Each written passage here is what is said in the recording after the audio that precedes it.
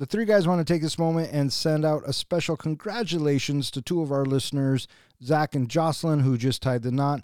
May your life be filled with love and happiness.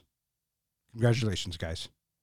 Hey, man, it's me, Kevin Smith, the annoying voice of podcasting, and you're listening to the non-annoying Three Guys in a Flick. Ladies and gentlemen, please take your seats.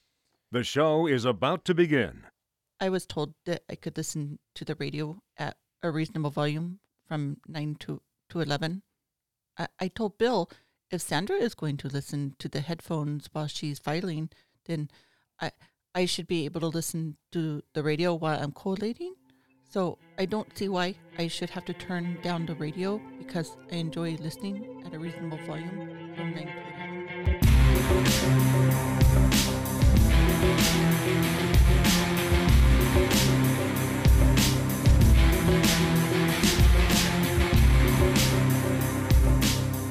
Welcome back. You are listening to Three Guys in a Flick. This is where we review the good, the bad, and the absurd. Tonight's episode, Office Space. Beware spoilers. Coming to you from what's left of Initech's office building, my name is Don.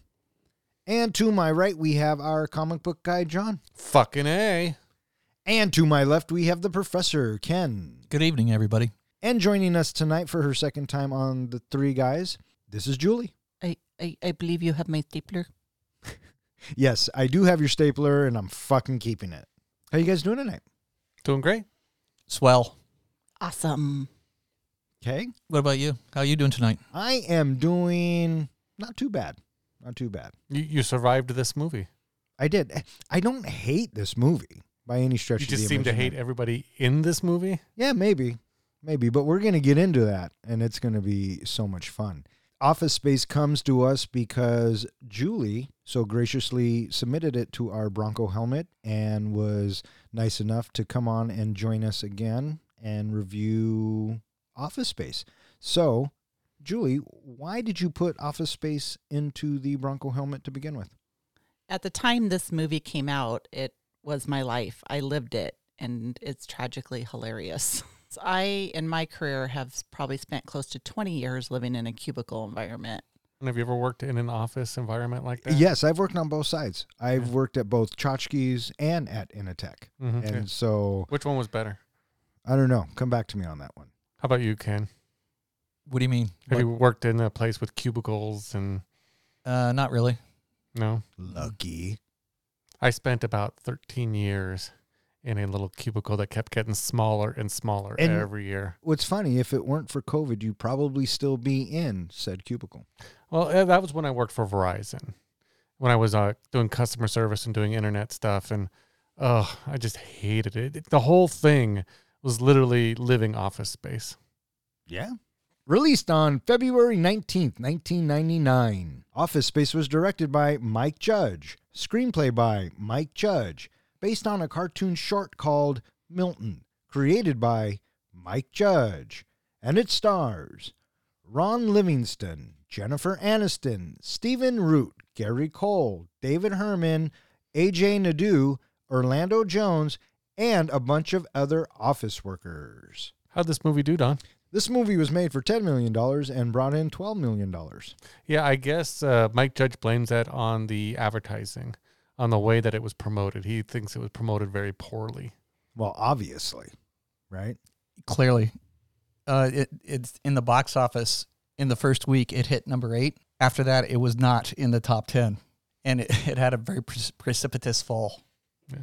It's achieved kind of a cult status, though, since then. So I wonder how it's done in video sales, like over the years. Well, it's given Mike Judge the freedom to do pretty much whatever he wants. Did you guys ever watch Silicon Valley on HBO? No. Oh, he created that. It's so funny. It's about the tech industry. If you get a chance, check it out. It's absolutely hilarious. I watched Beavis and Butthead. Who didn't, right? I didn't. You didn't watch Beavis and Butthead? Nope. Oh, interesting. Idiocracy. Did you ever watch that one? Yeah, I've seen it. Have you seen that one? No. Okay. All right, there you go. And that's pretty much it for Mike Judge. I think Idiocracy's in the helmet, so hopefully that one comes up some point. Yes, it is. Did you see the tagline for this movie? Work sucks. Work sucks. I think that is just a great tagline for a movie. I believe it was the producers that said they blamed one of the reasons why this movie did so poorly is they wanted to have a big all-star cast in it. And Mike Judge wanted to have the movie be complete nobodies. And they eventually settled with just one big person, which was Jennifer Aniston. And speaking of Jennifer Aniston, how did you think she fared in this endeavor? I thought she did okay. I always love Jennifer Aniston. I mean, just she's on my list. So He loves her, but she just did okay. But I almost feel anybody could have played that role. She didn't, strike me as standing out in this movie. Interesting. I thought she did great, but I kind of agree with John. Anybody could have played the role. So, it wasn't anything special, but she was believable. Yeah, totally. She's just somebody that has an average story arc, if you will.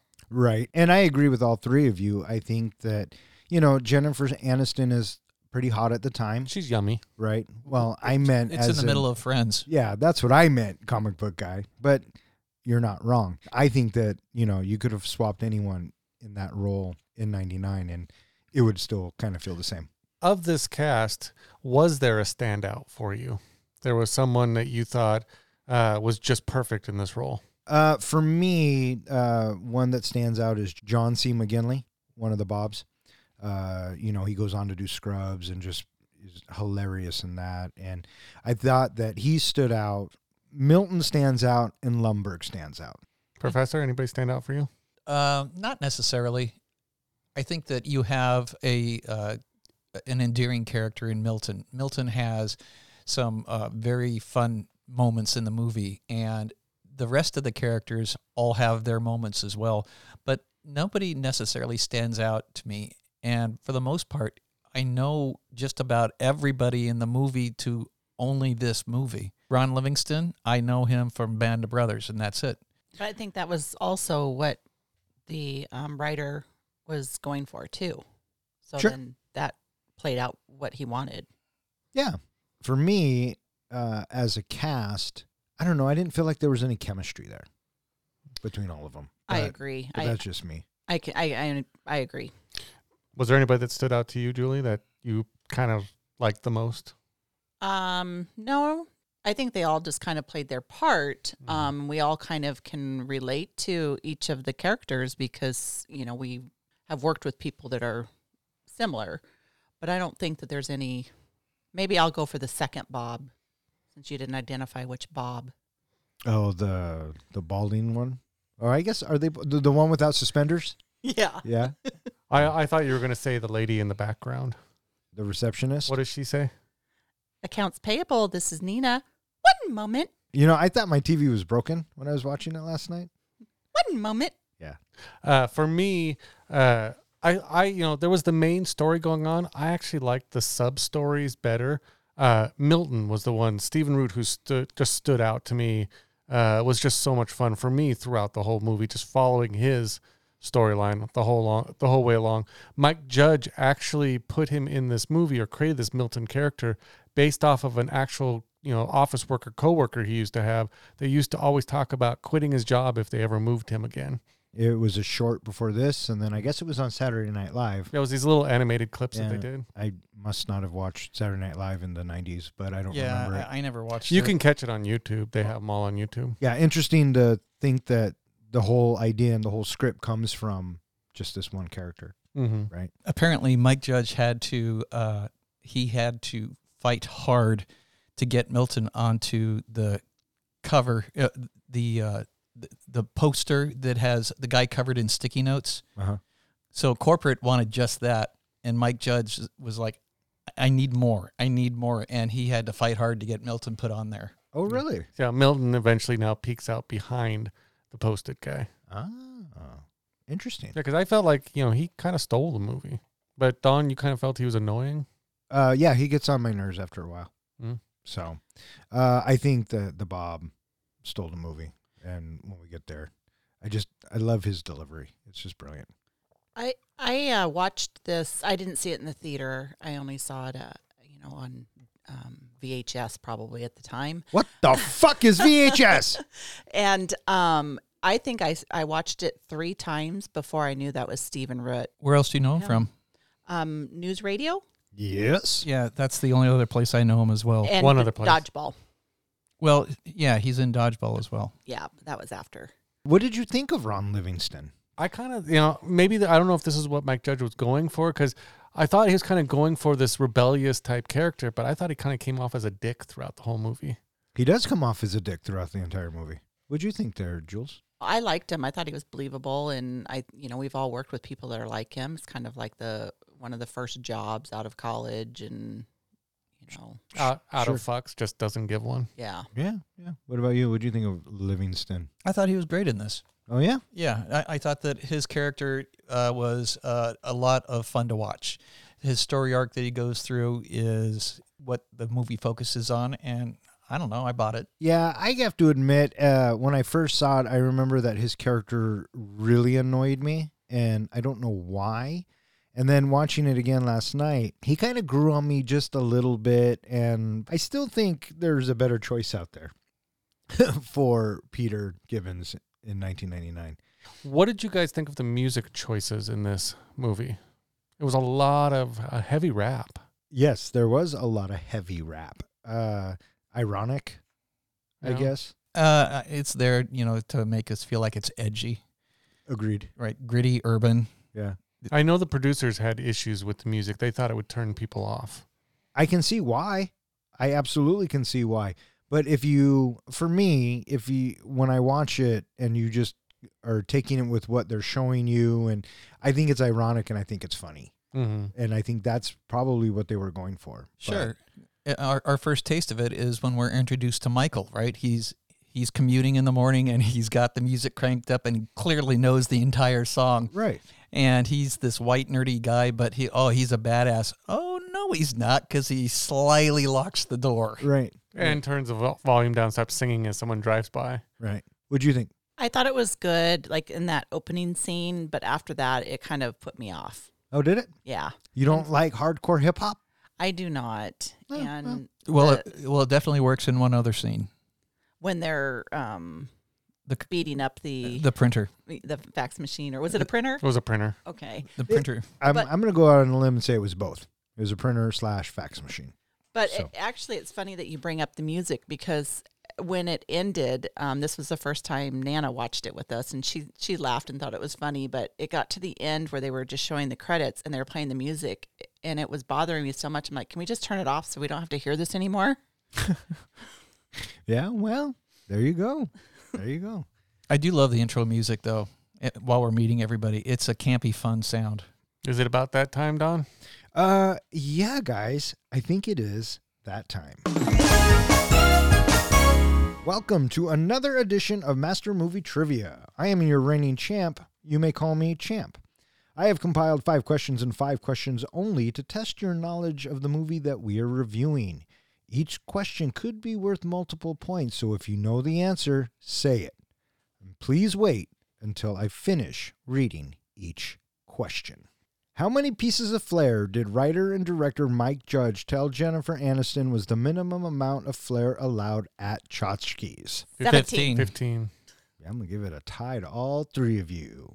How much did the ATM receipt say when Peter checked it Monday morning? 308,000. I said 300,000. I thought it was 363,000. 305, 326, 13. So, nice guess, guys. I like Except it. for mine. I didn't go over. No, well, it wasn't an over-under. I run a very tight ship here. Question number 3. Gary Cole and Stephen Root have appeared in another movie reviewed by the 3 guys. Name it. Talladega Nights and Dodgeball. I was going to say Dodgeball. It's Dodgeball. Stephen Root wasn't in Talladega Nights. The answer is Dodgeball. Good job. And for a bonus question, who put Dodgeball into the helmet? I did. I thought Yeah. it was you. John. Okay, so here we're going to have controversy because in the Bronco helmet it says Julie. So, did you sneak that in and put it under her name? I can neither confirm nor deny that. Professor gets the fucking point. Question number 4. At movie's end, where do Samir and Michael find employment? Panatech? Close, I like it.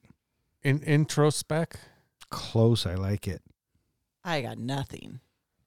Intertrode. Intertrode. And finally, What movie is Michael's computer virus scheme inspired by? God, I know Superman this 3. one. Yes. And for a bonus point, what actor portrayed the computer genius Gus Gorman in Superman 3? Richard Pryor. Richard Pryor. I hadn't finished it. You were disqualified.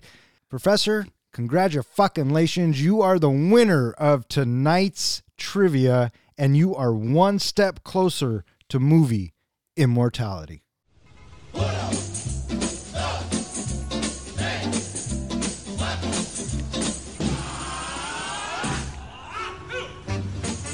Peter Gibbons is a frustrated and unmotivated programmer who works at Texas-based software company Initech. Unable to stand up to his overcritical girlfriend Anne, he is in love with local waitress Joanna, but is afraid to speak to her. He is friends with co-worker Samir and Michael Bolton, who hates having the same name as the famous singer. Other co-workers are Milton, a meek collator who mumbles to himself and is mostly ignored by the rest of the office, and Tom Samowski, a jaded product manager who is routinely scared of being fired. The staff suffers under top-heavy, callous management, especially from Vice President Bill Lumberg, whom Peter hates and avoids confronting. Lumberg takes obvious delight in micromanaging all of his staff in a drab, monotone way. He repeatedly makes Milton move his desk and assigns him humiliating tasks, while making Peter work almost every weekend. So this movie opens up with a situation that I'm sure 90% of our listeners have been in. Traffic. Maybe they're in it right now listening to this. That's a great point, Professor. Yeah. And whatever lane you get into is going to be the slower lane. Or, newsflash, stay where you're at. Right? After Peter gets over the first time and the other lane starts going, why on earth would he want to get back into that lane? Does he not understand how traffic works? Anybody? Have you ever been so frustrated with traffic that you like are sit there screaming and yelling and pounding on your steering wheel? Not in a very long time, but I have been there, and I have been in traffic. I think I've just learned to breathe a little bit more. I think that was my every trip home from work. Sure. I not only with the traffic and switching the lanes, but that old guy walking with his little walker and he gets so far ahead and he's ahead of the car in the traffic. It makes me laugh every time I see it. Yeah, that's our introduction to Peter. Peter is seeing just how fruitless his efforts are panning out when he has that elderly man with the stroller beating him. I thought it was a perfect way to open the movie because we all just hate traffic, and it really sets the mood of the movie. It's just going to be this dark comedy. Oh, sure. And then Michael? Yep, and we kind of talked about that. When he rolls up the window and turns down the music, is he racist? Well, he locks the door too, so yeah, it was a very kind of white guy racist thing. Absolutely. And then Samir, he's the guy pounding on the... He's raging. Yeah, absolutely. Mm-hmm. And then we see so briefly Milton sitting at the bus stop. And then we are introduced to Initech. What'd you guys think of this? I just loved how they started off with Peter. You can see he's walking across this big parking lot, and here comes the boss in his Porsche moving in right into the front spot. I know. Not only did you just spend an hour and a half in traffic, but now you got to park a mile away. Yeah. That kind of sucks. And it already sets off that we know that the boss is a dick. And we are introduced to his cubicle land life. And the very first thing that we get right after he sits down is just that wonderful little corporate accounts payable. Nina speaking. Just a moment. Yeah. Loop, loop, loop. It's like, oh my gosh, it's nails across the chalkboard. Well, he's got all those like sounds and stuff going on all around him that, when you're in that cubicle life, you try to learn to tune out, but it just follows you home. You hear it in your dreams. Yeah. Bill pays a visit. He's upset. Well, he's not upset, but he wants to talk to him about that TPS report, that cover sheet. We sort of have a problem here. Yeah. Yeah. Did you not get the memo? And I swear to God, if they use that memo joke one more time. Do you know what TPS stood for? Test program set. Yeah, test programs. Because I guess that's what his job is. He was supposed to test a bunch of these little things. Well, I like how he has like 5 bosses, so each one's checking with him about the memo and He says he has 8 bosses. Oh, 8 bosses? Yeah, well, in the interview. So there's 3 unseen bosses that he probably heard. Mm-hmm. You Well, know, one of did them you get calls him memo? on the phone. Yeah. And then when they go to the restaurant, his friends are like, yeah, what's going on with your TPS reports? Yeah. So he heard it from his friends as well. You see, we're putting cover sheets on the TPS reports, so that'd be great.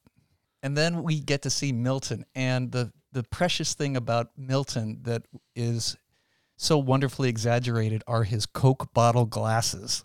That And his big- eyes are magnified so strongly. His big ass eyeballs, yeah. Yeah. It makes me laugh every time.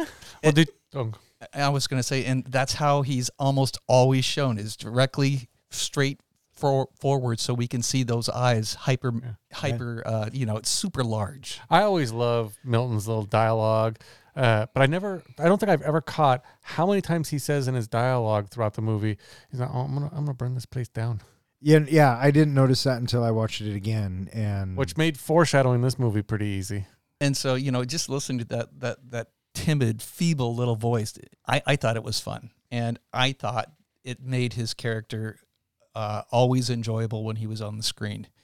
But you have said off air, Don, that this character bothers you. And is it because that's all he does, or is it because you don't like where his character ends up with the movie? I think what it is that he's funny in doses, and I don't know. I mean, why is he still there? Clearly nobody fucking cares about him. And what really hammers it home, and actually kind of really breaks my fucking heart, is the cake scene. I knew that's where you were going. Well, I think every time when I see it as he's moving the cake down, if I'm Milton, I'm like, fuck you, I'm eating this piece of cake. Well, he just never stands up for himself. But the one thing you get early, actually was when the Bobs came in, is that Milton was actually let go months before. He was laid off, but nobody told him. 5 years. What was it, 5 years? 5 years. And they had still been giving him a paycheck even though he'd been laid off. I think that's why, the boss was treating him like crap, because he knew it. And then they just stopped giving him a paycheck and he still showed up to work. Yeah, well, I mean, that's on him. Mm-hmm. So, Well, I kept thinking during the cake scene, with all those people there, cut the pieces smaller. yeah, there's Those were that. huge pieces. Yeah. Yes, it was. After Milton, then we get to see Michael and Samir in their little workstation, and the first little brief moment where the printer is not cooperating, and Michael slams his hand across it. I swear to God. One thing I love about this movie is revisiting past technology. What do you think of those computers they were using? Oh, they made me laugh. Yeah, I remember those computers. when they were just all one piece and you couldn't really turn them off until they were done, and there was no Yeah, the mainframe. and the PCs. sounds. Oh, Yeah. So we are also now seeing that these friends of Peter's, Michael and Samir, they are frustrated in their own life as well at Initech. Yeah, and Peter's completely fucking miserable. And I like how it's 9:00 in the morning. He just got there, and he goes over to him and goes, "Hey, you guys want to go to Chachi's and get some fucking coffee?" I mean, that must be the life, right? Yeah, what the heck? You could do that? That you can just slide out of work for a while? Come on. When I used to work at a certain insurance company way back when, you know what I'm talking about. Oh, I do. I used to do that shit all the time. I think I was Peter. And I think now that we're talking about this, I think I didn't like him because he reminds me too much of me. So, breakthrough. I call that therapy. at one of the places that I used to work, I was just amazed because I worked, where I could look out the window and see where all the people were smoking. And I swear I would see the same people out there smoking every hour on the hour for probably 20, 30 minutes at a time. We have Peter, and he has taken a notice to the waitress. And so this is a reveal for us that there's going to be some sort of a future story arc here with the waitress. Right. And as we are there, I crack up watching Michael dump the sugar into his coffee. I counted 4 sugar packets that he really? dumped in. According to online, it's 5 packets he puts in. Yeah, well, I saw him dump it. I know, we were talking about it. It seemed like a lot of packets.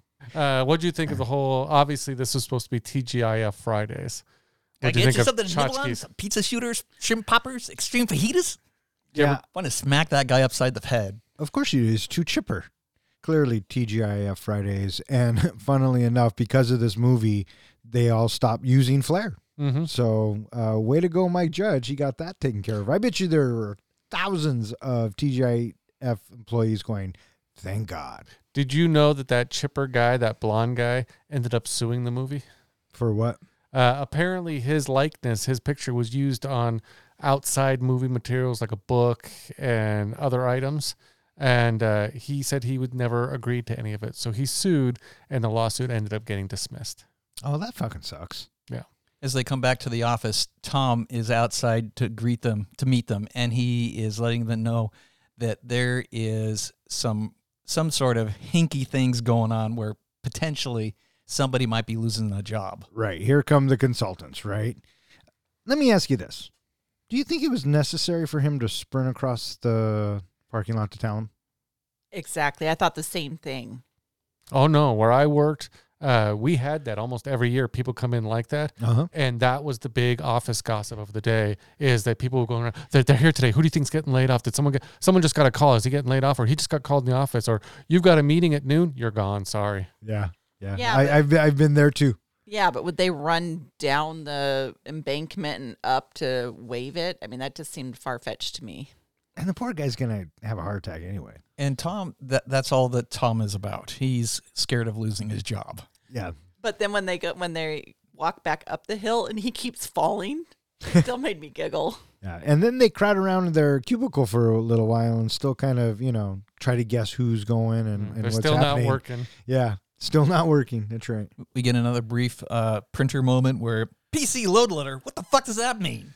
I guess that was improvised. Did you guys hear that? Well, I love how he also smacked the printer, I think, at that point, and a piece went flying, and he looked like he was really surprised that piece went flying. Yeah. We have Peter at home, and I love this bit at home with Lawrence.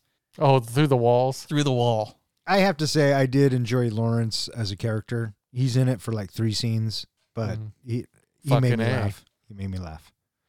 We have a friend who actually lives in a townhouse that's connected to, 2 townhouses.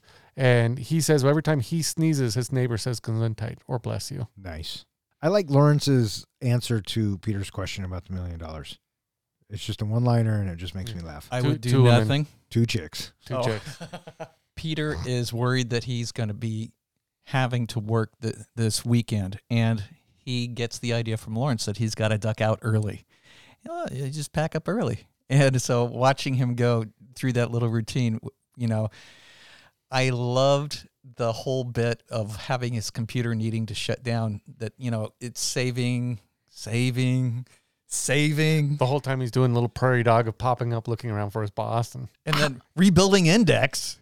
What the fuck? How come we couldn't just leave? That's what I was I thinking. thought the same thing. That's Right? what I was thinking. Yeah. But he didn't, and he waited to get the little C prompt, and, the classic trope, he pops up, thinks he got away with it, but he didn't. Yeah. Peter, I'm going to need you to come in this weekend. Sunday, too. We're playing catch up. So, fuck that guy, right?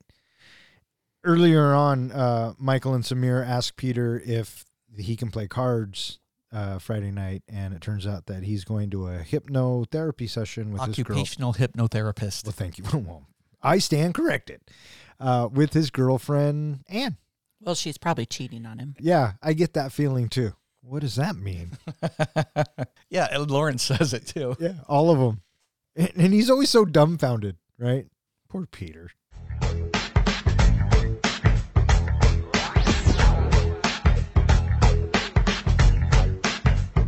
Anne persuades Peter to attend an occupational hypnotherapy session led by Dr. Swanson. Swanson hypnotizes Peter and tells him to feel relaxed and stop caring about his job until he snaps his fingers. However, Swanson suddenly dies of a heart attack before snapping Peter out of it. Peter sleeps soundly through the next day, ignoring phone calls from Lumberg and Anne, who angrily breaks up with him while confirming suspicions that she has been cheating on him. A pair of business consultants are brought in to help the companies downsize, and Peter begins dating Joanna.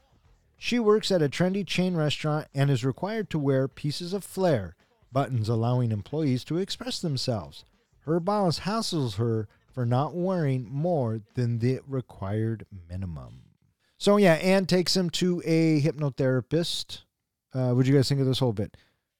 You know, I thought that it was necessary for Peter to have his persona altered, and the fact that the guy keels over, I didn't care, but I understand why it was there. It was clunky. Did anybody recognize the therapist? Yes, he looked very familiar, but I couldn't remember where I knew him from. I don't know where I know him from. He is Friar Tuck from Robin Hood, Prince of Thieves. Oh, yeah. The Kevin Costner classic. Of course you know that. Of course I do. Because you love that fucking movie. You guys were so close to getting that in the trivia, but, you know. That's pretty obscure. Pretty fucking thin. I think it was pretty obvious. Anorexic.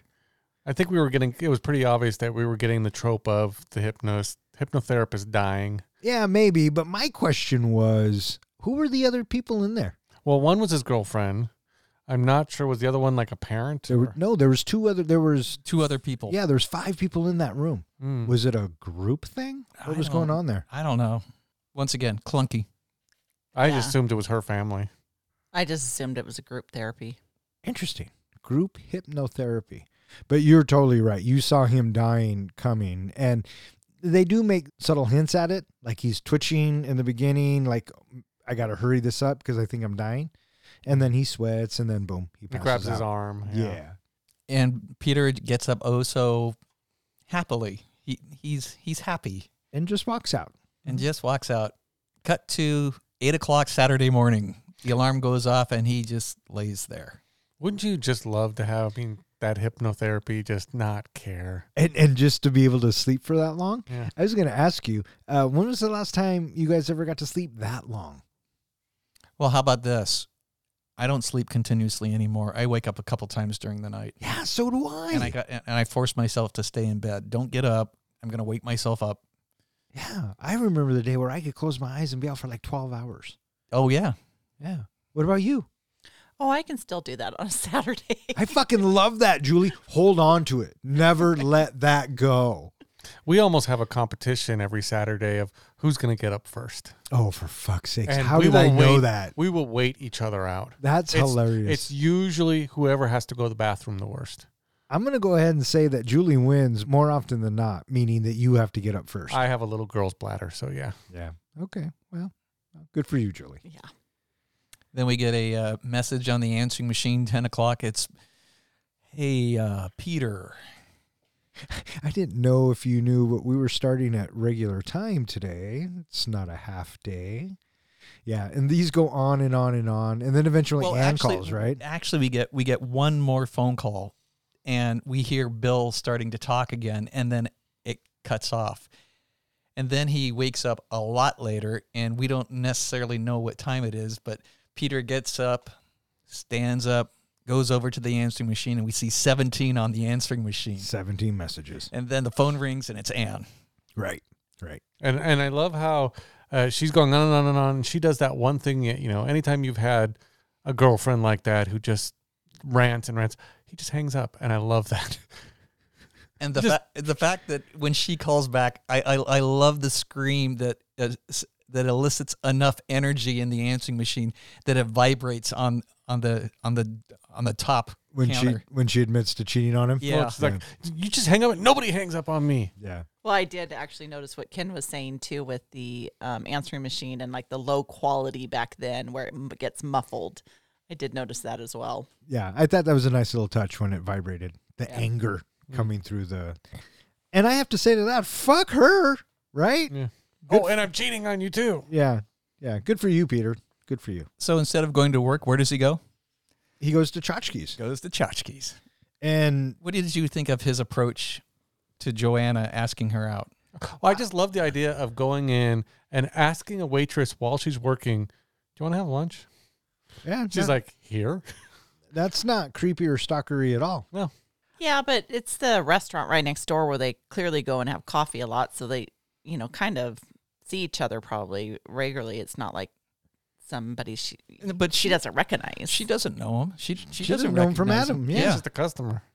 I just figured, he goes there enough that she'd at least recognize him. I thought that it started off kind of creepy and weird until he says, I'm going to go next door. If you come, great. If you don't, oh, no, See, that's no what I'm harm, talking. no foul. That's what I'm talking about. And so I think at that point you're like, oh, okay. But then, I mean, I don't know what he's, I mean, I know what he said to entrance her, but I mean, do you think it happens that quick?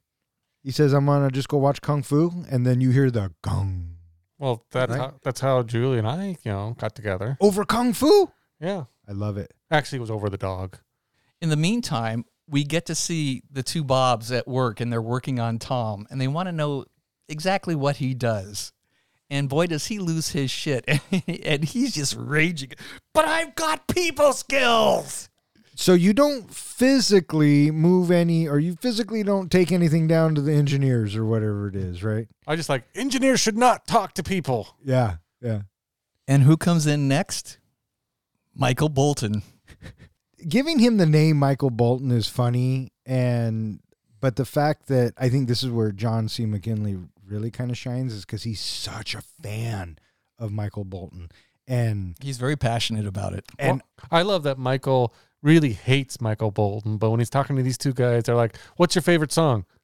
All of them. it's funny how quick Michael flips. He Just call me Mike. kisses their ass. Yeah, just call me Mike. Well, I love that because earlier he said, "Well, why don't you just go by Mike? Why should I have to change my name?" Yeah, what's he call him? An ass clown. No talent ass clown.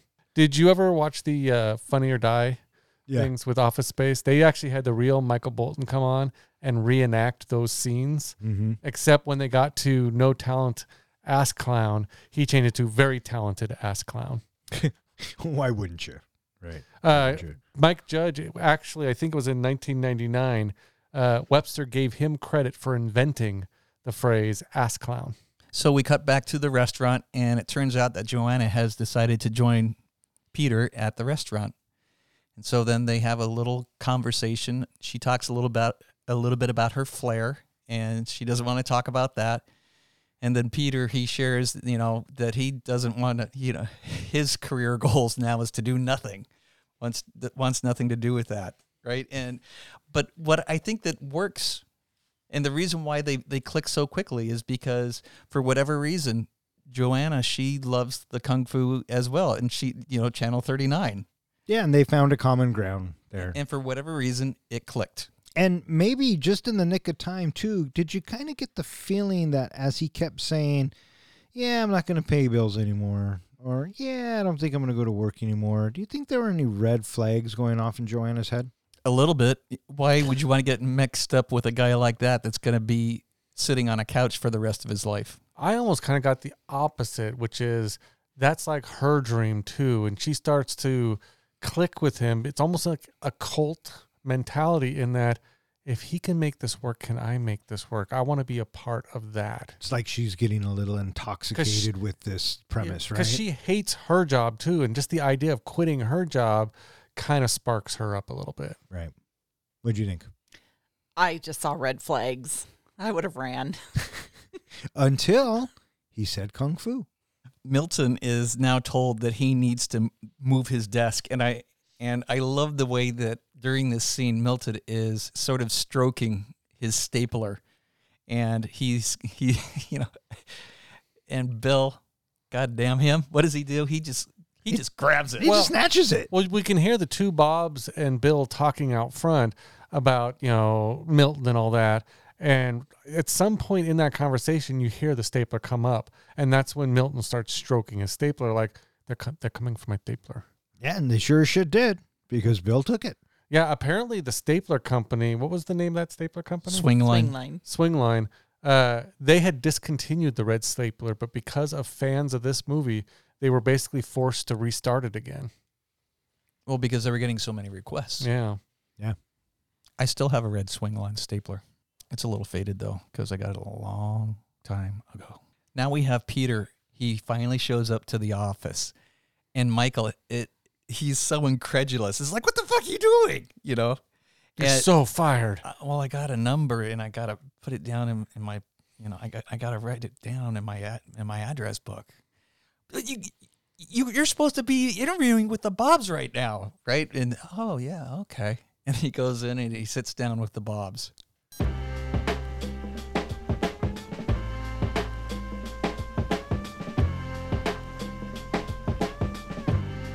it feels good to be a gangster.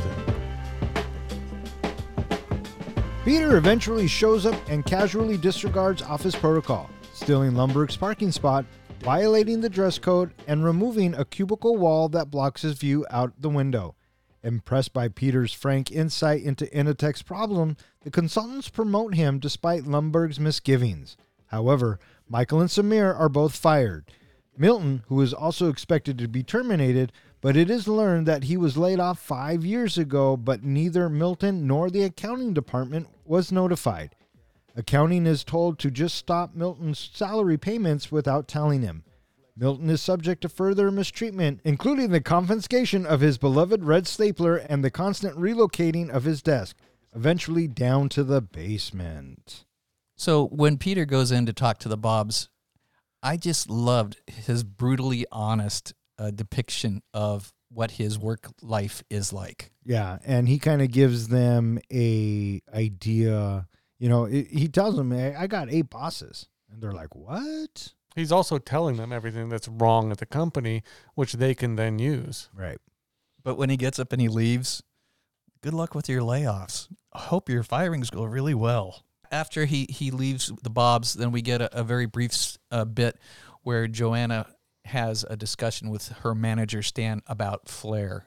Did you catch who Stan is? That's Mike Judge. That was Mike Judge. Yeah, I didn't realize that until I just read that. I was going to add during the meeting with the Bobs when they try to pronounce Samir's last name. Not going to work here anymore. That was clever. I'm pretty sure that was improvised too. Was yeah, I think so. Yeah, that was a great line. It was one of the, I think, ongoing jokes too that nobody could pronounce his name. Yeah. And so they have this Peter discussion with Bill, and it turns out, so how much time do you spend on these TPS reports? How it turns around. Yeah. Where did the other guy go? Oh, that I noticed that camera shot. No, he is there, but it is done cinematically so that way Bill is isolated because the boss, he's still there, and you can see just a little bit of his shoulder as the camera swings around, but it's behind one of the he's behind one of the Bobs now, out of frame. And it's in this bit where John C. McGinley, one of the Bobs, he's getting offended with Lumberg talking shit about Peter. And so he's going to flip it and go, how much time do you spend? So, yeah, great bit. Peter shows up at work, and he grabs that drill, and I don't know why. What is that about that he grabs the drill to take the door? He keeps shocking himself. Oh, that's right, because, he hates that's one of his little pet peeves. Mm-hmm. But I guess my bigger question is, Peter, didn't you just go in and say you quit? No, because he never said he quit. He was telling everybody he was going to quit. No. That he just wasn't going to show up anymore. That's what he said. That's what he said. So why is he showing up? Well, originally it was to get his... Right. No, I'm talking about this time. I don't know why he came around this time. Oh, okay. I was just curious. I thought maybe he'd said something. Nothing better to do. But That's a good question. He keeps coming in, right? He hates it so much, he was just going to stop coming in. Plays Stop going. Tetris on his computer. Yeah, well, I guess. Eating Cheetos with his Cheeto fingers. And so now we have a little montage. And the little montage is we get to see Joanna and Peter spending some time together. They're watching Kung Fu movie. We see them going out fishing. And then we have the fish gutting at his workstation. Mm-hmm. And then he drops the cubicle walls. The cubicle wall. Right? I love that when they show the scene later, the cubicle wall is just still there on the floor. It's not been removed at all. It's just there. And I like what Lumberg says. Don't worry about this. We'll go ahead and take care of it for you. That's why he's there. Now I remember. Because he got a phone call from the Bobs. They wanted to talk to him. That's why he came in. There you go. My question has been answered. Look at this fucking guy. And I love how Bill just totally gets blown off by Peter, right? Mm-hmm. Totally, shuts him out. Yeah, I'm going to need you to do this. No, I don't think so. I got a meeting with the Bobs. They called me at home. And so we get another little bit where we now are told that Milton, he's actually laid off 5 years ago, but nobody told him, and there is an accounting that's a mistake, and we fixed the glitch. I like how he says, no. We fixed it. He's going to stop getting paychecks, and it all should just work itself out. Mm-hmm. So I like how they also talk about firing people on Fridays because that makes it easy rolling into the weekend. right. Which is fucking true. Yes. It's Yes, it is. very true. Yeah. Friday afternoons. When I got fired from that certain insurance company, I don't think it was a Friday. I think it was like a Tuesday. But that was a long time ago. I got laid off one time, and basically they laid me off at the beginning of the month, and they said, yeah, we'll just have you, work through the rest of the month, but yeah, you'll be done at the end of the month. So I kept coming into the office, but they had nothing for me to do. Finally, my boss just came and said, you don't need to come in anymore. You can just go home.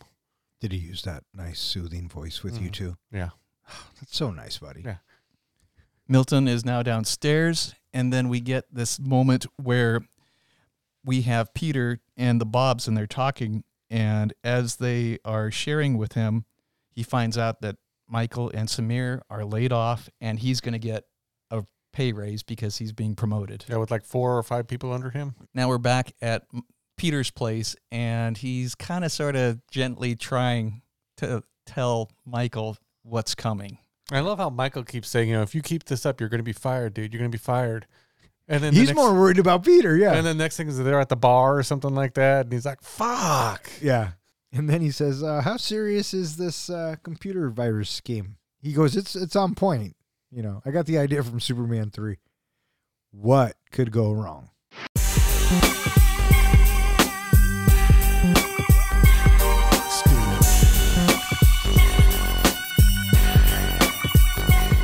Tired of being mistreated, Peter, Michael, and Samir decide to take revenge by infecting Inditech's accounting system with a computer virus designed by Michael to divert huge numbers of fractions of pennies into a bank account. Peter successfully installs the virus, and on Michael and Samir's last day, he steals a frequently malfunctioning printer, which the three proceed to destroy in a field. At a weekend party, Peter hears rumors from a colleague that Joanna has slept with Lumberg. When Joanna confirms this, a heated exchange leads to them breaking up. Frustrated with her job, Joanna quits in response to another lecture about her lack of flair. So, Peter is... he's worried about Michael and Samir, and he's mad at Inditech, and he asks Michael about his virus thingamadoodle. That he's talked about before. And they need, a software engineer? Why do they bring in Samir? They need... Samir had something to do with the insurance side of things. He can get to the, have it go to payroll, go to the banking part of it. Oh, I got you. So one can write the virus, one can connect it up to payroll. Yeah. But I thought it was interesting, I love how he's trying to convince Samir, and Samir's very much against it. Then he starts talking about, well, even if we get arrested, we're going to go to a minimum security type place with conjugal visits, and all of a sudden clicks with Samir. So all Samir cares about is, so tell me about these conjugal visits. Yeah, and does this mean I get to have sex with women? So. And I love the way that the scene ends because you have swear that you are not going to tell anybody, not a soul. Nobody's going to hear about this. We are not sharing this with anybody. And then you get Lawrence next door. You got it. Yeah. And they're like, who the fuck is that? He's like, don't worry about it. He's good. And then how quickly did he roll over with Joanna telling her about the whole thing? Oh, yeah. Yeah. So the next day you have the little handoff and you have the music playing, and it's so badass, right? It's supposed to be so slick, so smooth. Was that it? It was that easy? I guess. I love the fact that they put it on a floppy disk. Mm-hmm. Well, that was the day of floppy disks. Yes, it was. I like the fact that not only was it a computer virus, but did you notice the actual name was virus? Yeah, I saw that as they were typing it. I agree too. I thought it was really funny that it was just called virus. Yeah. I like the little around the back handoff that Peter and Samir do. I thought that was pretty cute. The spinning of the chairs. No, when Peter... Samir and Peter, yeah. Very Ocean's 11-y. Mm-hmm. That's what I thought. I thought it felt like one of those type of movies. And then when Peter slides the floppy into the machine, you get the big ka-chung. Yeah. And then it comes up and it's like that green print, on the screen. It just made me chuckle what it used to look like when you use a PC. I know, back in the day. The guys, they're driving in the car, and Peter says, I stole something. Call it a going away present. Yeah, this is probably the most iconic scene from this movie. hands down. Has anybody done this in real life? Only once. So yes. Yes. No. I haven't, but I have wanted to. I didn't ask if you wanted to. Have you done it? I have not done it. That shocks me. I would think that you would be one of the ones to do it. Well, actually, what about you? Multiple times. Oh, nice. Yeah. And when I did it, I didn't necessarily do it. It was a Christmas party, and somebody was complaining about not having their own fax machine or something like that. And so it was, I got up in front of everybody and said, "Hey man, I got you something." And I pull the unit up, and I just throw it onto the floor like 10 feet away. There you go. That's for you. Merry Christmas.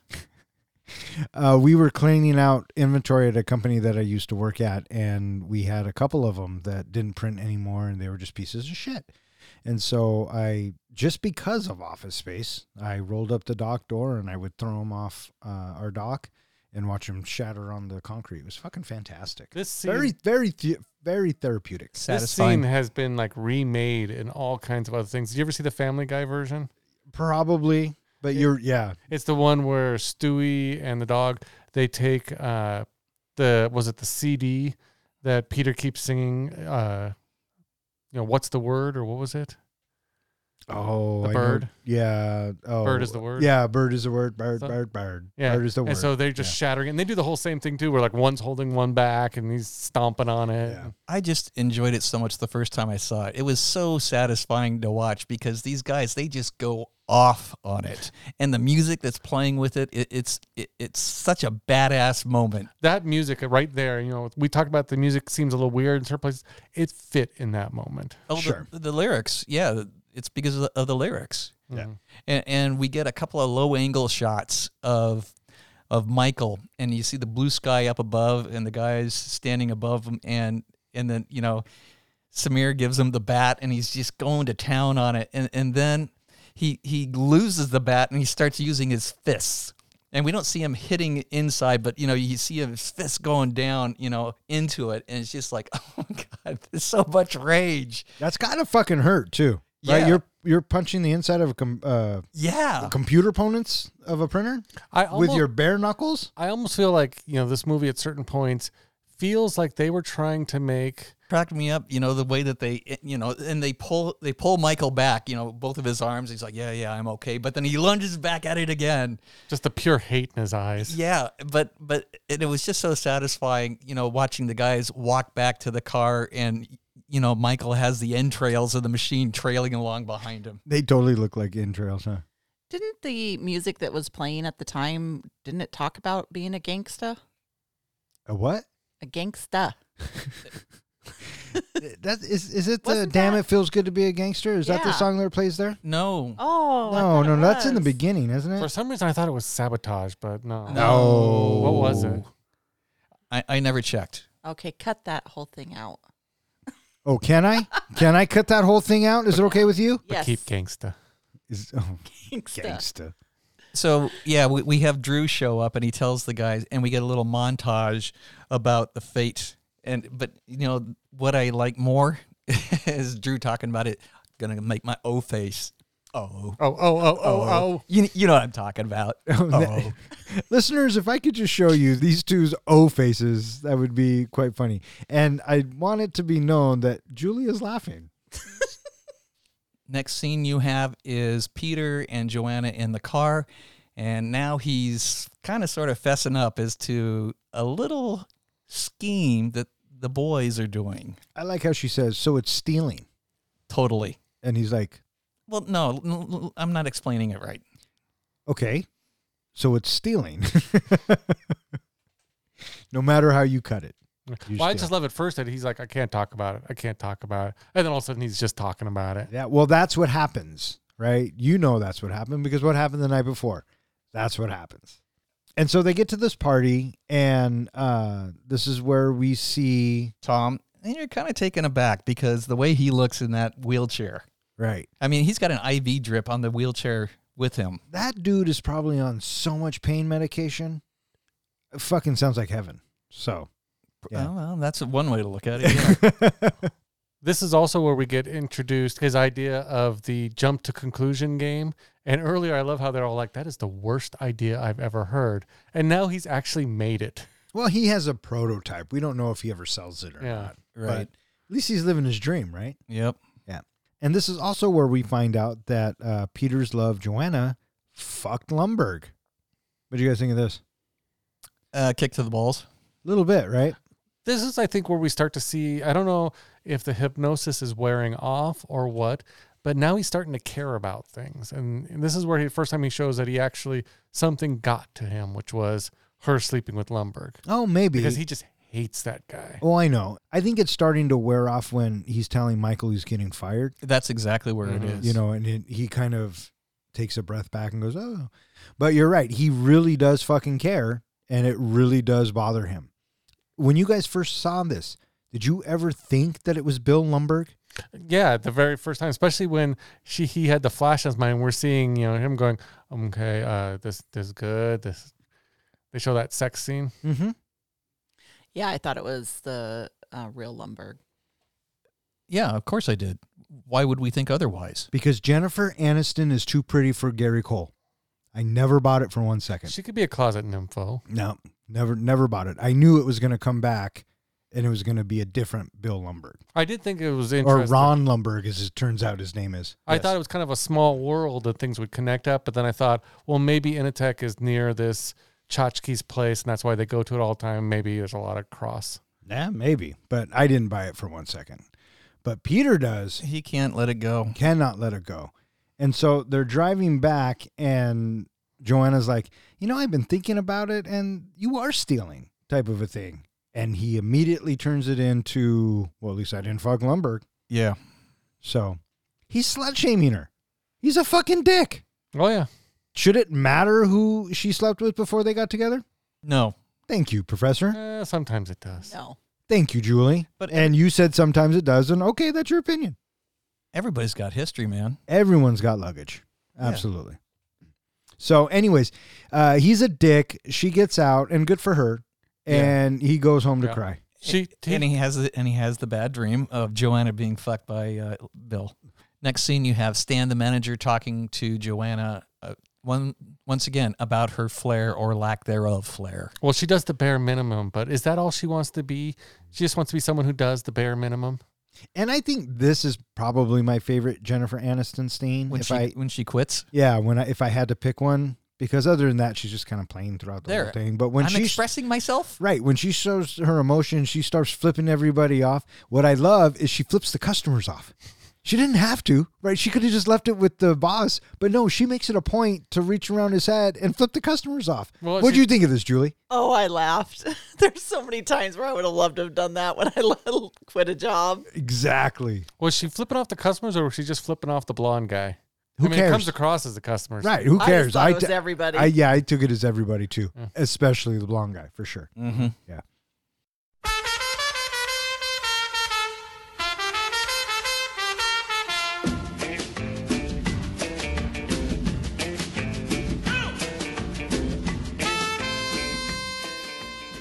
On Monday, Peter discovers that a bug in Michael's code has caused the virus to steal over $300,000 across the weekend, which guarantees they will be caught. Peter decides to accept full responsibility, writing a confession and slipping it under Lumberg's office door after hours, along with the traveler's checks of the stolen money.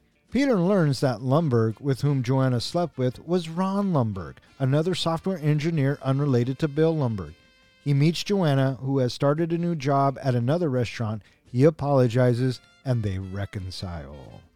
The next morning, Peter drives to Initech expecting to be arrested, but discovered that Milton has burnt down the building, destroying all evidence. Peter enjoys a new job as a construction worker with his neighbor Lawrence. Samir and Michael begin new jobs at Initech's rival Intertrode, while Milton, having found the traveler's checks, goes on vacation in Mexico.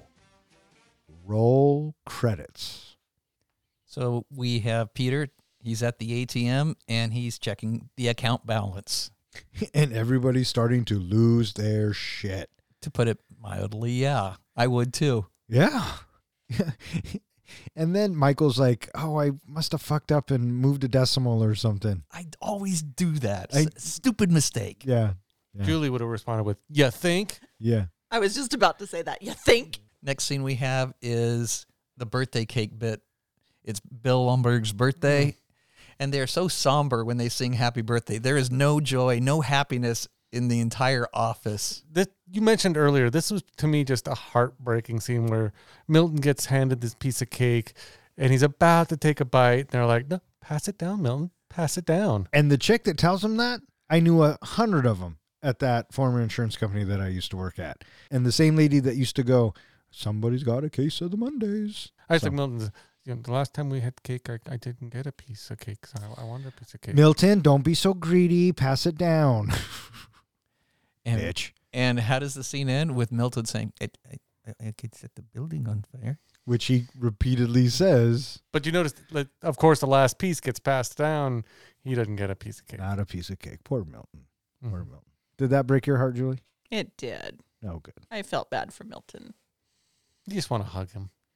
Kind of. Although the more we're talking about it, the more kind of I want to hug Milton. But I feel like if you did hug him, he'd just be a big sweaty mess. Oh, my God. For sure. Ew. Next scene we have the guys, they are trying to figure out what are they going to do. And pretty much they come up with looking up the definition of money laundering. And so they leave, and I love what Lauren says to Peter. Peter says, hey, do you want to come over? And Lauren's just like, nah, man, I don't want you to fuck my life up. When does Orlando Bloom show up? Oh, here, because they're talking about money laundering. So Orlando Jones, excuse me. Yep. Orlando Bloom is... Pirates. Yeah, there you go. So Orlando Jones shows up. What'd you guys think of this whole bit? Oh my God, he was so funny with this cross-eyed. Yeah, he was really funny. I used to be addicted to crack, and now I sell magazines. I just kept thinking of Eddie Murphy. A little bit. I like how, because he was formerly on crack, that they thought that he could hook them up with their drug dealer. When he breaks character and goes, nah, man, I was just acting. I didn't see that coming. That bit I remember laughing out loud too. I didn't expect him to break character, and I also didn't expect him to basically tie in by saying, yeah, I'm actually a software programmer. And he's like, I make more money doing this. Yeah. So, yeah. And then they realize they just told him everything that they did. And they're like, oh, what are the odds of you not saying anything? Well, now that you mention it, I love when Peter closed the doors. He says, what am I supposed to do with 40 subscriptions to Vibe? Peter finds out that Joanna did not sleep with Bill, but slept with Ron Lumberg. And wouldn't you think that as their friends, they would have brought that up before then? But maybe they didn't know about the particulars about why they had the breakup. Yeah, but even, I don't know, with a name like Lumberg, I just feel like it's kind of hard to get that mixed up. Yeah, when the first came up, when that guy with the O face said Lumberg, you think they would have put two together that it wasn't the same Lumberg. And that's kind of why I didn't buy it. Okay. You know what I mean? Okay, but both Samir and Michael say, yeah, everybody knows that. Just not Bill. Just not. I would have clarified. Well, just not Peter. Bill. Just not Peter. I'm just saying, I would have clarified it wasn't Bill. Yeah, so, as Peter's friend, you would have clarified because you know Lumberg. Everybody knows who fucking Bill Lumberg is, right? Yeah. So anyways, I nitpick. Whatever. She took him back pretty quick, though, when he apologized. Yeah, and I believe in second chances, and I believe that, as guys, we do very stupid things, and I'm sure Julie can concur. And this part I believed, because I think there was something there, and they like Kung Fu. And well, okay, but with the panda. Okay, but also something else had to happen first, which is Peter has another nightmare, and the nightmare is that he is going to spend no less than 4 years in a pound-me-in-the-ass prison. Yes. And then he wakes up, he gets up, and he writes a letter, and he goes to Initech to fess up. Yeah, and he's going to take all the blame. Yep. I love how he throws it under the door, and the camera holds. And then holds. He lunges back. Never once did he think to even try the fucking door. Exactly, because right? Milton just walks straight in. Right. So it's like, oh my God. Yeah. But anyway, so it is because of that I think Joanna takes him back. I do too, because he comes clean. Yeah. Because he starts with, I might be going away for a while. Well, and I like that part too, right? When they kiss to make up and that blonde guy with all the flair from the restaurant. Get a hotel. Get a hotel. And then he flips her off. Yeah. What a little dick. Yeah. But Peter's heartfelt confession to her, I think, really sells it well. And the fact that he fesses up to everything, and she can see that, okay, he's made a mistake, but he's reconciling. There's a reckoning that's happening. Sure. Agreed. So the next morning, we get Milton trying to explain the runaround. What'd you guys think of this bit? The whole bit about how he's not getting paid, and you just need to wait for Mr. Lumberg to get it. He told me to talk to accounts payable, and accounts payable told me to talk to Mr. Lumberg, and he just keeps going around and around. It's a story of his life. Yeah. And I love how he walks in, and the envelope's on the ground. He just steps over it. Yeah. Yeah, well, he didn't know what it was, but there's the reveal of the envelope. Yeah. And then Peter's driving in, and he's expecting to be arrested or, some sort of action. And come to find out, Initech is burnt down. Yeah, it's currently on fire. Yes. Milton has done what he said he was going to do throughout the whole fucking movie. So we didn't actually see him doing it, but I think we can guess who did it. So I got a question, because Peter, he's going to Initech. Why does he pack a bag? That's a good question. I didn't know if he was going on the run or if you go to minimum security, it is literally like checking into a hotel. You can actually bring stuff in with you. He's going to jail, which is going to hold him until court, and then after that, probably maybe he would go to a minimum security, but he's going to jail. Well, wait, hang on. I got a better question. How in the fuck do you know about minimum security jails? That is a part of my life I do not wish to speak of. Oh, okay. Well, there you go. But, asked and answered, Your Honor. But my guess is he has no idea what he's getting into. Yeah, I took it as he was going to go on the run. Well, but that's just me. Yeah, I just figured he was on the run. Yeah. Didn't you like Lawrence's advice to Peter? His parting words? Watch your cornhole, bud. Oh, yes. Did you not think that Lawrence had the best hairstyle and mustache? Hands down. Yeah. Hands down. The mullet? I think he did that mullet some justice. Very achy breaky. Billy Ray. Some Billy Ray. But also, once they get out, he gets out of the car and they're all standing there watching Initech burn down, and you kind of see Milton in the background kind of walking behind people. Yeah, and you're starting to, okay, this is what's happened here. Yeah, and the sense of relief on Peter's face, right? So I understand that it put him in the clear, but I wouldn't necessarily have thought that I would have been in the clear just because the building burned to the ground. No, but there's probably a good idea that you were. But well, I like how they question, what happened to the money. Yeah, you think the money got burnt up too? I guess the money did. Wouldn't you be a little bitter about that? Or would that just be a load off your mind? I think it's bittersweet. Mm-hmm. You had that money, but there was a good chance you were going to get caught. If there was a chance that I wouldn't get caught and I just have to give the money back and no harm, no foul, I think I'd take that all day. 100%. Mike Judge said in an interview that this is one of the things of the movie he did not like. He hated the ending of the movie. I haven't read what he preferred the movie to end like, but he said he was just so unhappy with it, but it was released so quickly, he wasn't able to put in any changes. Wait, who wrote this? Mike Judge. Who directed it? Mike Judge. What the fuck is he talking about? I don't know. All right, well, there you go. Yeah, I think his preference probably would have been, and I don't know if it would have been a better movie, is that they got the money in the end. Are you guessing, or did he say that? That's kind of what the interview was kind of leading the direction it was going. Okay. He said kind of ended in a downer that they didn't get the money. And when I watched it last night, because I had forgotten that Milton got the money, I immediately thought of the original Ocean's 11, the Frank Sinatra one. Did you guys ever see that? but I know how it ends. Yeah, right. So I thought that was kind of paying homage.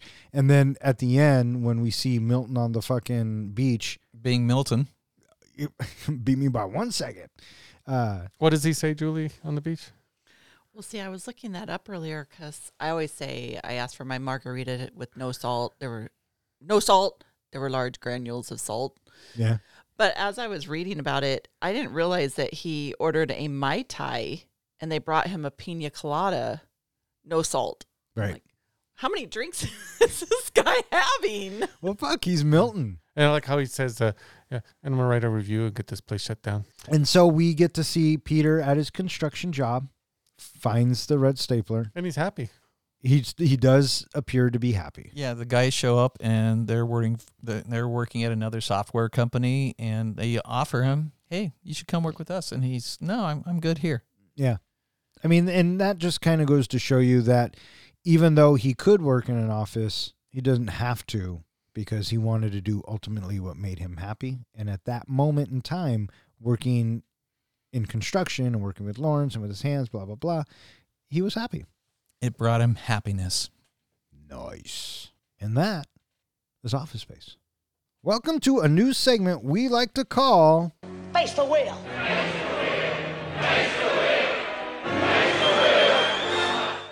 The premise is simple. One of us will spin the wheel, and whatever category comes up, the three guys will apply it to the movie we are reviewing. Once we have all presented our pitch, it is up to you, the listeners, to decide which one was best. Speaking of which, John, have we gotten any comments about last week's show yet? Not a one. Okay, there you go. Listeners, make sure to let us know which one of the bits you like the best. Which means I won. You know what? I can't argue that because I don't even remember what last week's was. The categories for this week are mashup, fuck it, I liked it better when it was called, spin again, pick any, add any character, reboot, genre, rename, or plot. All right, tonight it was Professor's pick. He pulled Office Space out of the helmet. It is your spin there, guy.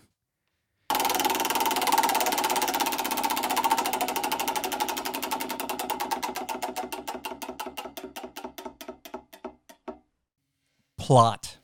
All right, so it has landed on plot. Plot, I think, is kind of self-explanatory. What is the plot of Office Space? And we just rewrite the plot. Yeah. If I was going to rewrite this movie and give it a different plot, I would, as I kind of said earlier, I would have focused more on Milton and made the movie literally all about Milton, going through his day of just starting from him at home, what his home life is like, you know, his riding the bus, what his experience on the bus, because you know that must have been miserable for him on the bus. You know, this whole thing, and maybe all the activities that were going on in the movie with them stealing the money and everything else, have that be the background things going on. So we can kind of see what's going on in the background with the three guys, but have the focus be on Milton. Interesting take. Julie, you have anything? I was thinking it would be funny to change the plot to like forced fun events where, you know, like you hire like the Bob's people to come in and do like these forced fun events that nobody enjoys, but they, you know, come up with the games or different things to build more, you know, morale, and then take it on like following the Bobs and their ideas and getting into the quirkiness of the people. Interesting. That's not bad. Yep. That's not bad. Good. But lucky for you, it's the listeners who are going to judge us and let us know who's good and who's bad, right? All right. I think for the plot, I would change it to instead of Peter's attitude of being, I fucking hate everybody, he's going to climb to the top of Initech, and instead of being unhappy, he's going to be super ambitious, and through comedy and hijinks, Peter and company take over Initech and right all the wrongs with corporate America. I could see that. Can you imagine if they took the $300,000 and used that to build a competing company against Initech? Right. You know, but in this one, they wouldn't have gotten caught because, you know, that's the joke of that. Mm-hmm. So, yeah. And changing the plot is just steering it just in a little bit different direction that we're already in. Yeah, that was really good. Thanks, Julie. I appreciate that. But mine was better, right? No, I like Don's. Yeah, you're used to that, aren't you, bud? Okay, listeners, there you have it. Our attempt at changing the plot to Office Space. Let us know via social media or our website who you thought had the better plot. And that concludes this week's Face the wheel.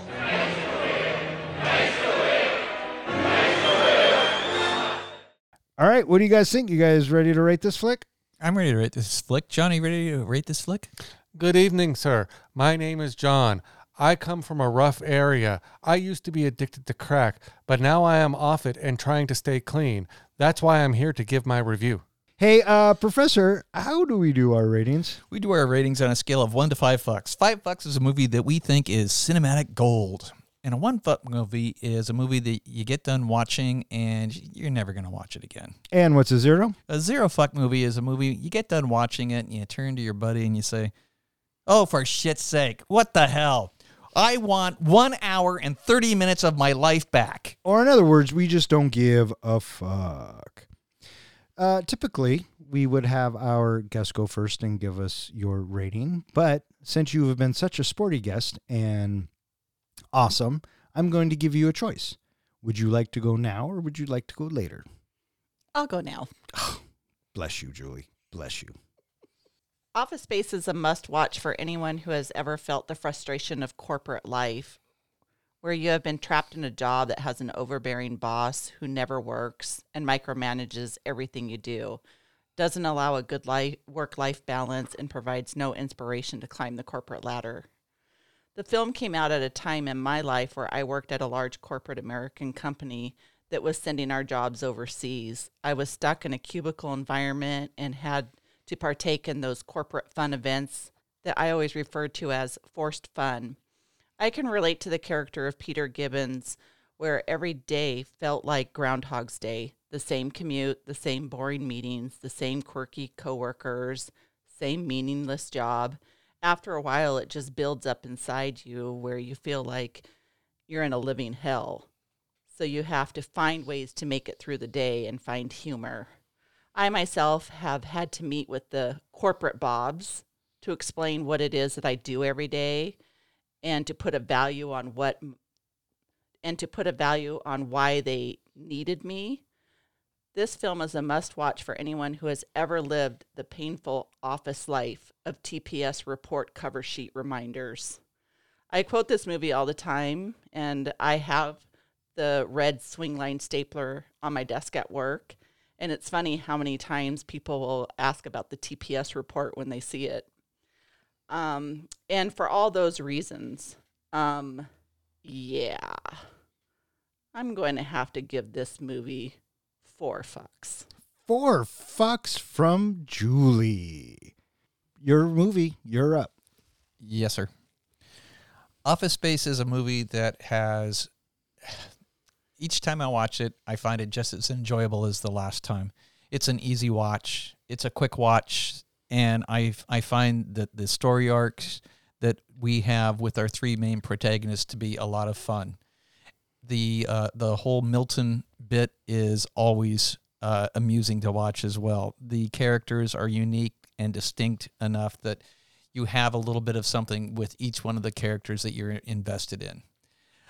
I really think that Gary Cole plays his character so wonderfully. He is so annoying, and kudos to him for giving that character life in the way that you just, you seethe with frustration and anger and contempt for the guy each time he shows up on the screen because he's so douchey. The needle drops are a lot of fun in a couple of the scenes, and it just really works for me. I think that these characters are good enough that I associate these characters with they got to represent a lot of corporate life people that that are frustrated with the office life that they have and the drudgery of going to work, dealing with the commute. I thought that it captured it well. In the end, I'm giving this movie 3.5 fucks. 3.5 fucks from the professor. All right, you or me? I think I will go. Okay, buddy. But before I do, would you like to guess what my rating will be? Yeah, sure. I think you've been on a streak lately. No, well, No. Or did you get it wrong last week? No, I got it right last week, but I got it wrong the week before. Okay. So if I get it right this week, it'll be a streak. So I think that you're going to give Office Space 4 fucks. 4 fucks, is that your final answer? That's the final answer. Okay. Anyone who's ever worked in an office environment gets this movie. It makes the humor hit home, especially when we've worked with employees just like the characters in this movie. Mike Judge did a great job capturing the hellish side of corporate life. I feel the casting in Office Space was really well done. The actors chosen not only did a great job portraying their roles, but they also looked the parts of their roles. For me, the best character in this movie, acting and storyline, was Milton. While there is a lot of humor in this movie, the overall story is what seems a little bit mediocre to me. The main character, Peter, often comes off as more of a dick than a rebellious hero type. His cohorts come across more of just stooges than really adding much to the story. That being said, the rest of the movie does bring a lot of laughs, very quotable lines, and memorable characters. Everyone I know who has seen this movie has to quote this movie from time to time. It deserves its place as a cult classic. It's a movie I would definitely recommend to others and rewatch most of the times that it's on. So for those reasons, I'm giving Office Space 4.00000 fucks. All right. I will fucking take that O-face all day long, baby. 3.5 fucks from the professor, 4 fucks from our guest Julie, and 4.000 fucks from the comic book guy. So you got to pace it out, right? You're still in a fucking hurry, dude. What's the rush? We're it's a marathon, not a sprint. It's like jackrabbit sex. I'm sorry, Julie. That's all I can say is I'm sorry. I'm sorry. All right, it's my turn.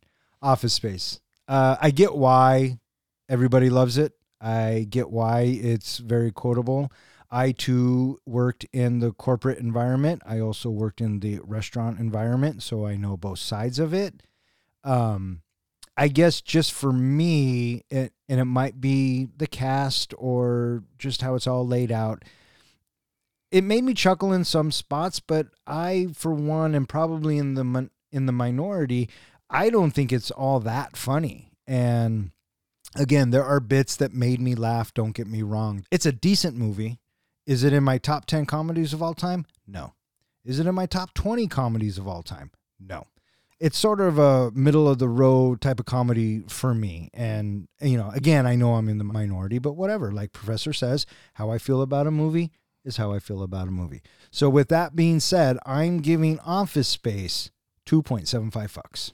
Wow, that's higher than I thought you were going to go. Oh, really? Yeah. With 3.5 fucks from the professor, 4 fucks from the comic book guy, and 2.75 fucks from yours truly. That gives Office Space an average of 3.4 fucks, which now ties it in the 19th spot with It Chapter 2, It, Summer School, Barbarian, Ocean's 12, Tremors, and Tango and Cash. It is slightly better than The Greatest Showman, Big, Mallrats, and Dr. Sleep, and slightly worse than Big Trouble in Little China, Heat, Peanut Butter Falcon, and Little Miss Sunshine. There you go. All right, that is going to wrap it up for this episode of Three Guys in a Flick. If you would like to know which movie we are going to be reviewing next, please check out the website. And speaking of which, John, where can they find us? Well, they can find us at our website, threeguysinaflick.com, where we post all of our show notes, anything else we feel like putting up there, as well as there's a form on there that you could go ahead and submit what movie you'd like us to review next, as well as just give us some feedback. Tell us who won the wheel. Tell us anything you'd like us to, review on this movie or talk about. Just tell us that we're doing a great job or that Dawn sucks. Either way, it's all good. You can find us at all of social media or any place that hosts podcasts. And if you are listening to this podcast on Spotify, Apple Podcasts, anywhere, go ahead and give us a comment or a like or, subscribe. Help us get our numbers up, and we would love to hear some feedback from you. All right. I just want to thank Julie for coming on. Did you have a good time? I had a great time. It's always fun. That's good. Well, you are welcome back anytime you like. Thank you. And thank you for submitting this movie into the Bronco helmet. I also want to throw out a shout out to one of our new listeners, Haley. She reached out to us and said that she loves the show. Thank you so much for listening. And just so you know, your request is in the Bronco helmet, and I can neither confirm nor deny that it may be coming up in the next couple of weeks. So keep your ears on. I also want to thank anyone else who listens and who has suggested a movie. If you keep listening, we'll keep recording. For Three Guys in a Flick, I'm Don. I'm John. I'm Ken. And I'm Julie. And yeah, we're going to need you to listen to the next podcast. If you could do that, that'd be great.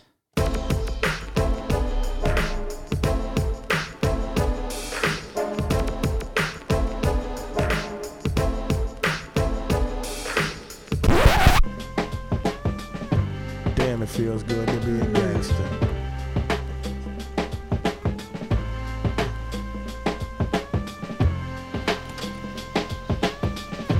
Damn, it feels good to be a gangster. It's not the size pick of it the up. wand, it's what you can do with it. Oh, you're so sweet for saying that. We all know that's not true, but you're so sweet for saying that. Look at the smile on Comic Book Guy's face. He's so happy right now. How much did the ATM receipt say? How much did the ATM receipt say in the? Who the fuck wrote this question? I think that was you. Oh shit. I'm glad something's tight. Yeah, I don't know. That could be taken. You could have just really, really insulted somebody here at this table, but I'm just. All right. I love you. Wow. I don't see Ken blush that much, but here it is. I don't know if we have said this, but if people are new listeners, Julie is my wife. Oh, look at him trying to backpedal now. Hey, I was just happy that you said something.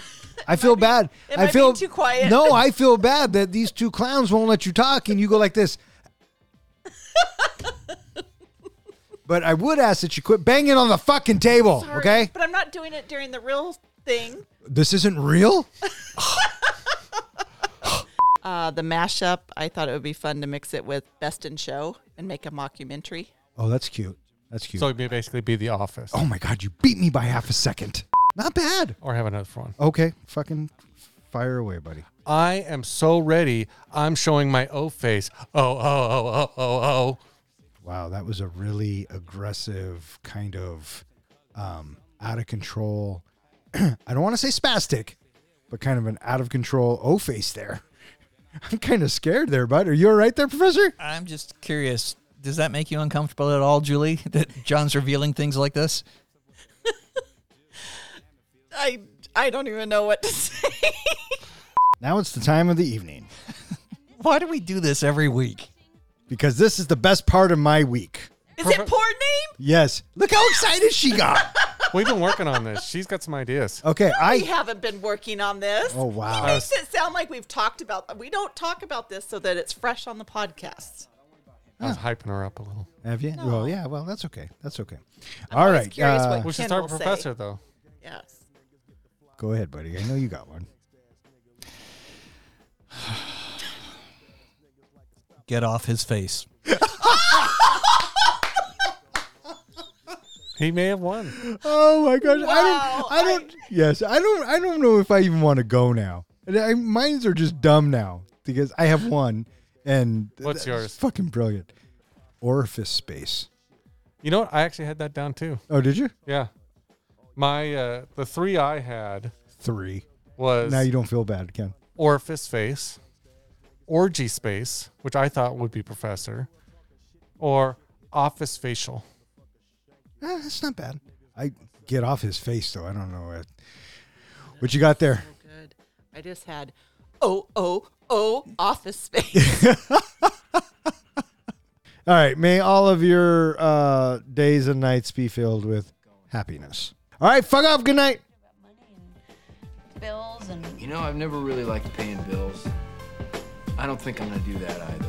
And now, a word from the president.